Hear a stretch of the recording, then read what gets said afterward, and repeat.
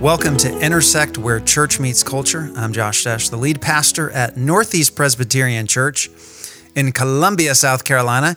And I am joined, as always, by my wife, the very chic Betsy. Hey, friends. Are you feeling elegant and stylish today? I mean... Because you look it. Oh, thanks. You're rocking a great headband. I usually do have a headband on this year. Well, I think the adjective chic is appropriate for our topic for today, Bets, because here's what we're going to talk about. We're going to get into the world of social media and talk about, here's the question, from branding products to branding ourselves. Yeah. Is that what has happened? That's what we want to get into. Mm-hmm. Are we branding ourselves on social media? And here's what I want to say. This podcast is not a rant against social media. I myself am on social media. I find it to be an interesting, fascinating digital world. I think there's no denying the reality that a huge percentage of the world is on and engaged in social media. I personally don't think I'm very good at it, whatever that means. Yeah, what does that even mean? I don't even know what it means, but whatever it does mean, I don't think I'm that good at it. But the point is not just to dump on social media today, but rather to get into, we almost want to psychoanalyze social media. Sure. And what it does with folks. Mm-hmm. So, Bets, I want to tell you what prompted me to think of this topic.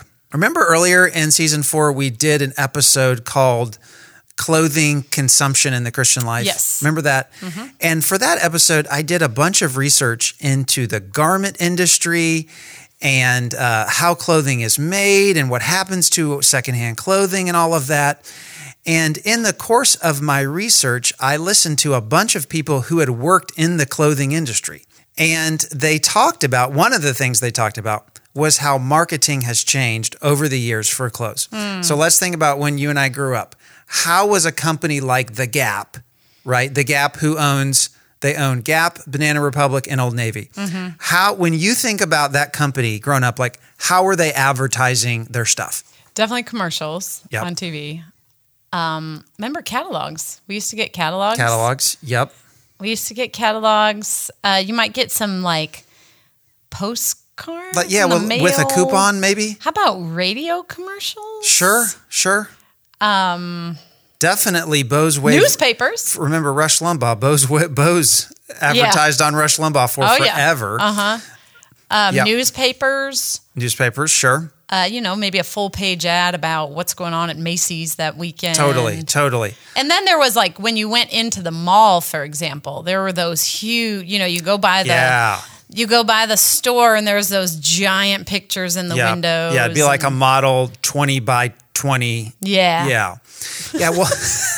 Well, those days, the olden days. What's a mall? A mall? Who even goes to a mall anymore? I don't know what a mall is. Yeah. Who knows what a mall is? I went to one growing up a lot. Mm-hmm. I'll tell you this. Okay, of course we know that those things still exist. I still occasionally see an Old Navy commercial. I never see a Banana Republic commercial, but I occasionally will see an Old Navy commercial on TV. Especially around the holidays. Yeah, around the holidays.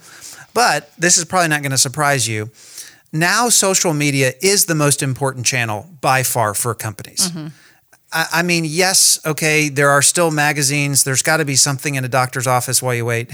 I mean, there's still some physical magazines out there. Yeah, magazines. We didn't talk about magazines. We didn't talk about magazines. Yeah, oh yeah, and those basically existed just for the brands to, advertise their stuff. Right. But really, where the game is at now, anybody who's in the industry, people who are in marketing, they all say that social media is where it's at now. And that's what prompted this question of, are we branding ourselves? And let me just say one more thing here. What really intrigued me about this topic was I heard a woman who had been high up in the clothing industry. She worked for a major company.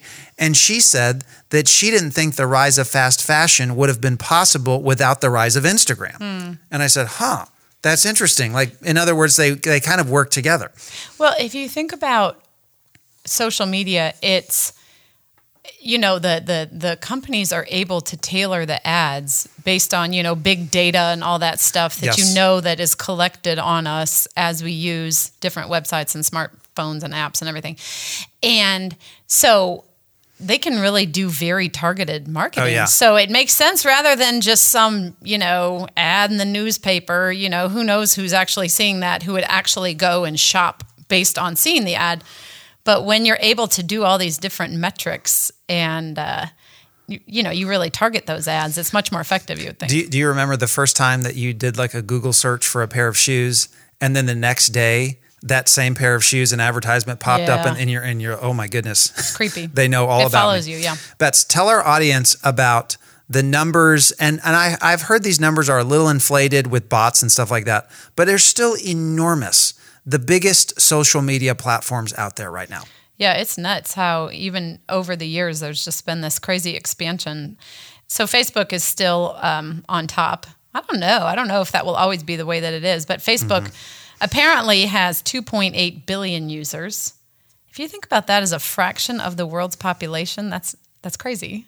Aren't there like 7 billion people in the world? Something over 7. It's not 8 yet. So that's that's a percentage of the world's population. Enormous.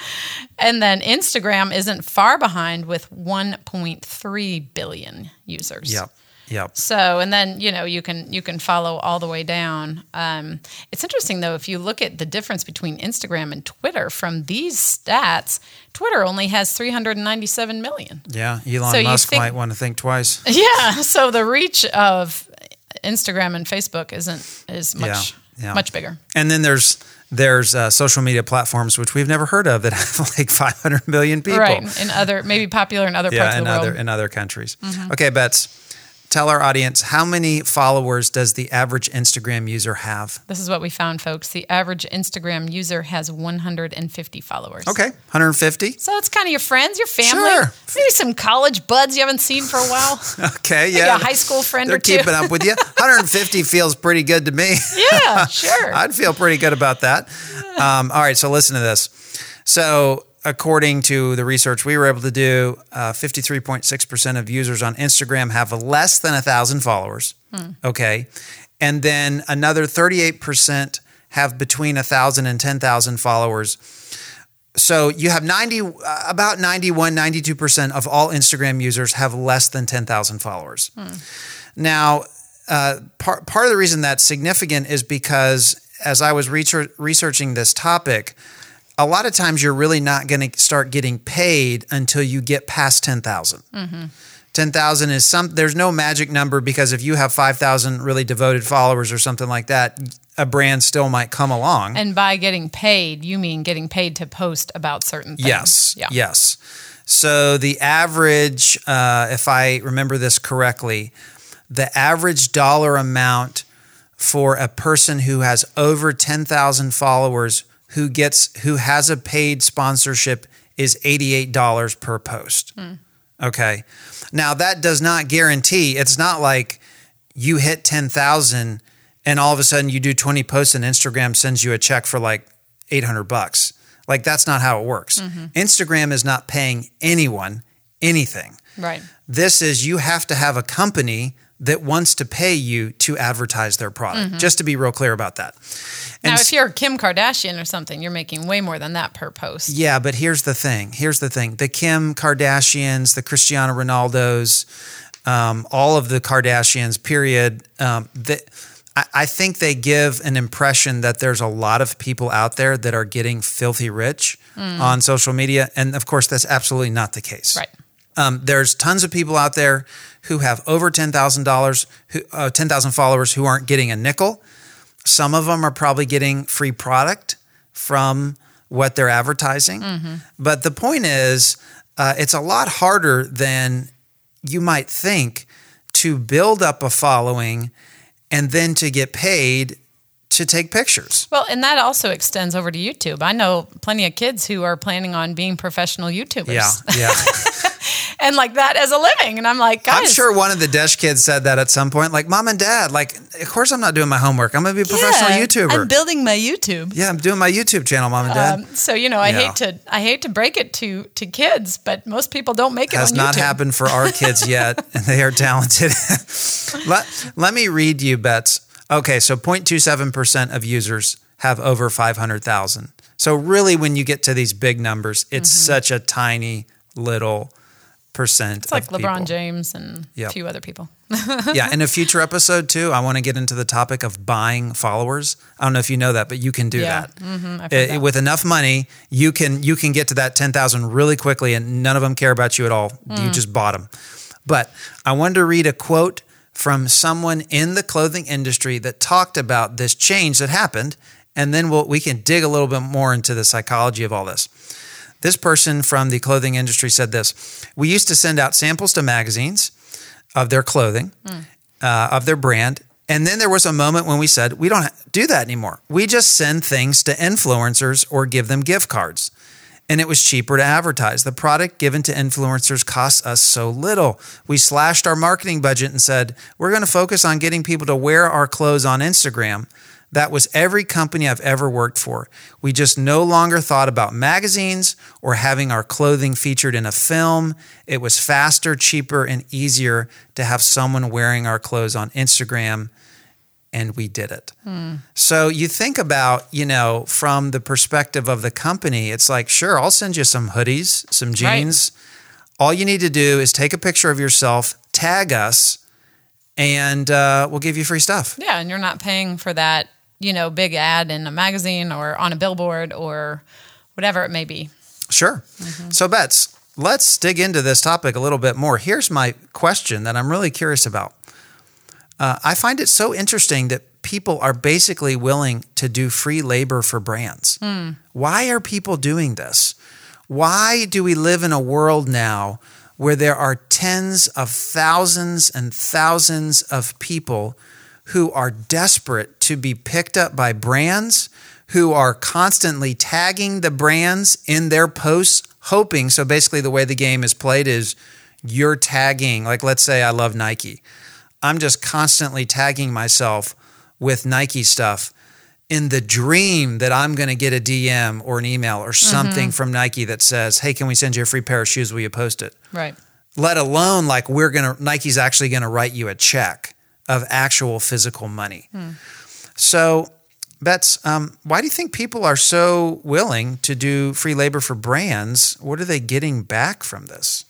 Yeah, it's a really interesting question, and I don't know how often we think about that. I think there's a whole concept of loving the story of the brand or aligning with the values of the brand, or I think there's a thing in which you see yourself as a representative of, I like what this company stands for, or if you're one of those people who loves to stay active, for example, I want to be seen as someone who I want to be seen as someone who wears that or who embodies the value of the brand. So it's almost like an identification. So like if I want to be a North Face type person. Yeah. Which is an outdoor, active, explore the world type person. And so if I am always wearing North Face, in some way I'm identifying with that. It communicates something about you and how you see yourself, maybe. Okay. Fascinating. I agree with you. Let me go ahead and read the definition of brand marketing, okay? And then we can, keep talking about what's this idea of branding ourselves. Brand marketing is the process of establishing and growing a relationship between a brand and consumers. Rather than highlighting an individual product or service, brand marketing promotes the entirety of the brand, using the products and services as proof points to support the brand's promise. So this is so obvious. We all know this. Nike's goal is not that I will buy one pair of basketball shoes. Their goal is not to sell me one pair of basketball shoes that they say, this is the best pair of basketball shoes. That's not their goal at all. They want to bring me into the Nike universe. They want you, every time you go to get something, to pick the Nike off the shelf. Absolutely. They want me to have the socks, the bag, the warm-up pants. They want me to identify with what Nike stands for. Right. Way more than they care about the quality of their product. Now, of course, they are going to care. They are going to say our basketball shoes are the best. But they're really not even directly selling us on the quality of it. It's really on the brand. Right. Yeah, it's fascinating to look at ads and think what the ad is really communicating. Like, what is it communicating when we see, so going with Nike, what is it communicating when we see someone who's young, who's really fit, who's active, and then, you see a Nike logo prominently on their clothes? What is that image communicating? It's, if you identify with Nike, maybe some of those things are true about you too, I think. I think you're right. Yeah. Yeah. Bets, you and I had a fascinating conversation with a Division I golf coach recently. Great guy. And he works with a Division I golf team, the girls team. And we were just asking him about his job and what he does. And he said that most of the girls on the golf team are business majors. And we said, oh, that's interesting. Why is that the case? And he said, and these are college students now, he said they're all aware that the product they are selling is themselves. They are all aware of that. And so they're all in the business of building their platform, building their brand. At a D1 level, these girls are good enough that they're all hoping to play on the LPGA Tour. So they're all hoping to become professional golfers. And along with that, it's about getting endorsements. It's about building their brand. So I just found that fascinating that like the average 19-year-old girl who plays golf at a D1 school, like she knows I've got to build my brand. Right. I've got to build my platform. And I think to a degree that's always been true with certainly with professional athletes, right? Like Michael Jordan's been on Wheaties boxes for forever. And oh yeah. But here's what's changed, Bets. Social media gives you the ability to build your own brand from a very early age with no promises that you will actually make it.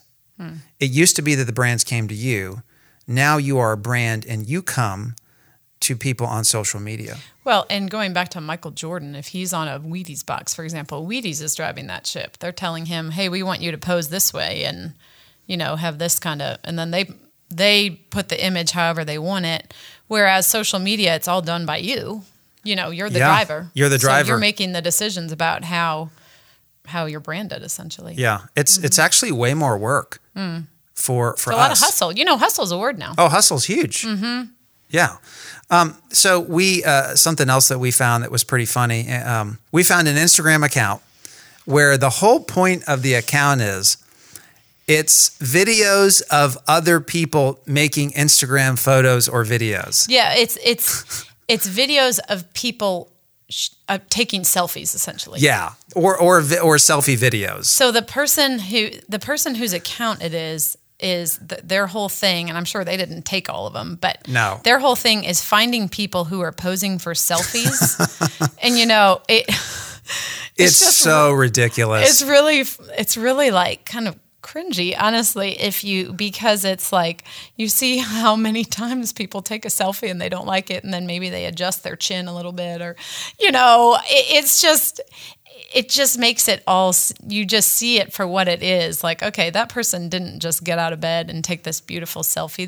They took one and then they raised an eyebrow and then they took another one and then maybe they did like pouty lips or something. Like it makes it so silly. Cringy is the perfect word. Yeah, cringy. And it also highlights how for a lot of people, the digital world is the real world, because these people are doing this stuff and people are walking by them just like, laughing, rolling their eyes, pointing at them, and they're doing things like they're crawling on the sand on the beach, and there's somebody else holding the camera, and everybody else is just laughing like you're making such a fool of yourself. Well, yeah, what was interesting was this idea of the digital world is more real than the world that you're inhabiting. Oh my goodness. Are you truly experiencing that beautiful time on the beach if you're trying to capture this perfect image, and so your time is spent not enjoying it necessarily, but redoing the image over and over again. So it's this kind of strange thing. Yeah, like what world are you inhabiting more? Mm-hmm. What's more meaningful, maybe?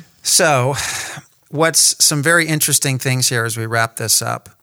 I think there's a huge question of identity here, Bets. Mm-hmm. Where do we get our identity from? Obviously, as believers, as Christians, our identity is supposed to come through Christ. as Christ followers, as those who belong to Christ, have been united to Christ. And social media is not, I'm not here to say that it's a bad thing, period, but it does have a strong pull toward making our identity about the response we get online, which is found in two metrics: how many followers we have, and then the response that those followers give us when we post something. And if you are a person that does not care how people respond to your posts, please email us and and if there's a way that somehow you're not lying, because I don't know how that would work. Yeah. I mean, I want to know what people think about my post the second I post. I'm ready to have comments and interaction and likes. Yep. And how can I not? I'm like, I don't think I'm any different from anybody else. No. Yeah, that's what keeps us coming back for more. Yeah. To wrap up here, Bets, let me just ask you a few questions.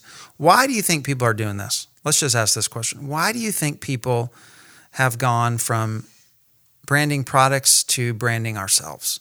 Why are we doing this? I mean, I think there is an angle where we are hoping to, it's the whole thing of let's hustle and let's achieve something, and maybe your side hustle eventually becomes your main job. I think that is a desire for a lot of people, and some people able to do that. Some people make it, absolutely. Yeah, some people are able to do that through their social media following. Eventually it does become something that is sustainable and profitable or whatever. Yep. So I think that's I would guess that's why a lot of people start that way. Sure. At least on the surface level. Sure. And I would completely agree with you. I think money is the basic driver. That's what anybody would say. Hey, look, if I could one day make money by posting pictures of myself on the internet, awesome. But I wonder if there's a deeper need for affirmation that's really behind so much of this. And again, I'm really here thinking of people that are posting all the time, they're tagging stuff all the time, and they're just, and you think about the brands, like all the brands are loving this. And the brand, even if they just throw them a bone sometimes, like here's a free t-shirt or something, that these people are so desperate for the brand to repost their post, to tag them. And I believe that it just speaks to the human need, which has been expressed in different ways at different times. That's right. For affirmation, for love, for validation, which we have in Christ as Christians. Yep. Let me ask you just a couple more questions. Do you think there's a sense in which we're exploiting ourselves to a degree?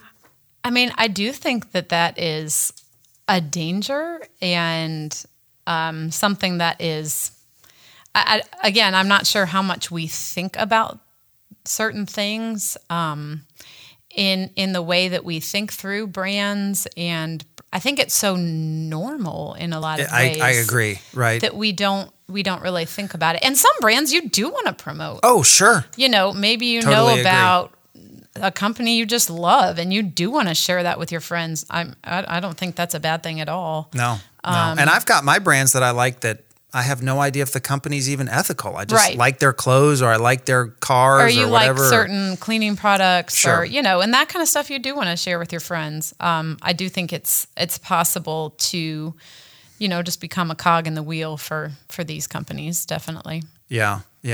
Probably the easiest way to think about exploiting ourselves is how these days an employer can check on your social media. And that's just something you have to be careful about. And in a world where sort of everybody's online and posting stuff online all the time, something we have to be careful about. My last question is, or my last statement, my last thought for you, Bets, is this.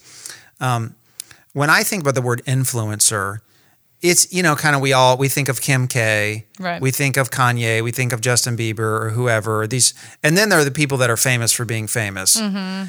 And, as I was reflecting on it more, I thought, the word influencer is not an inherently bad word, because as Christians, I mean, we want to influence people, right? Absolutely. Yep.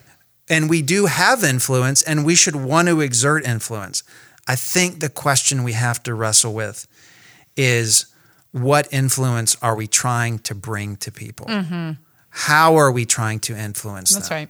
And then likewise, to turn the mirror on ourselves, who is influencing us? Yep. That's a big one, right? It is. It's really, really important to think through because, again, that might be something that we don't think about very much, like whose influence are we sitting under the most? Or, the other side of the coin, what are we influencing people toward? Is it toward a certain brand that's really important to us? Is it toward, a certain lifestyle? That's really important to think through. Sure. And of course, it's great. There's nothing wrong with influencing toward a brand or a whatever, but we want our goal, of course, to be to fit it within a Christian approach to life. That's right. Which would be ultimately we're trying to influence people toward the Lord, toward His kingdom, and toward His work. That's right. So, Bets, I heard you recently read a good book called The Connected Child. Sure did, yes. Tell me about that book. Well, so this is a book by, I think there's a couple authors. The main one was Karen Purvis, and it is just an excellent book. Josh and I are prayerfully embarking on the process of becoming foster parents. Mm-hmm. That is something we are slowly and prayerfully pursuing. And so this was a book about how we can care for foster children or children that you've adopted into your home who have come from traumatic backgrounds, and what kind of extra care they may need, and just how to make them feel safe and loved, even in a context, coming out of their context that may be really difficult. So actually, though, I finished this book and I found it marvelous, even for our kids who, have had a pretty normal childhood, I guess. I mean, we're pretty weird. Well, I don't know about that, but yeah, actually, maybe I shouldn't say normal, but like normal-ish. Yeah. But just great about different ways to connect with your children. Yeah. And so there's stuff in this book for everybody, it sounds like. There is. Well, and also there definitely are. And just real creative ways to engage kids when they're, the whole thing that we're learning about foster care or kids who have been adopted out of difficult situations is that you have to look past the behaviors to what's driving the behaviors. And it was just really, really a good book. The Connected Child. The Connected Child. We recommend. Yes. Thanks for listening, everybody. In keeping with this episode, if you'd like to tag Intersect on Facebook or share this, hey, we would appreciate that. Give us a like. Give us that affirmation we need. If you want to promote our brand, please do it. Thanks for listening, and we'll see you next time.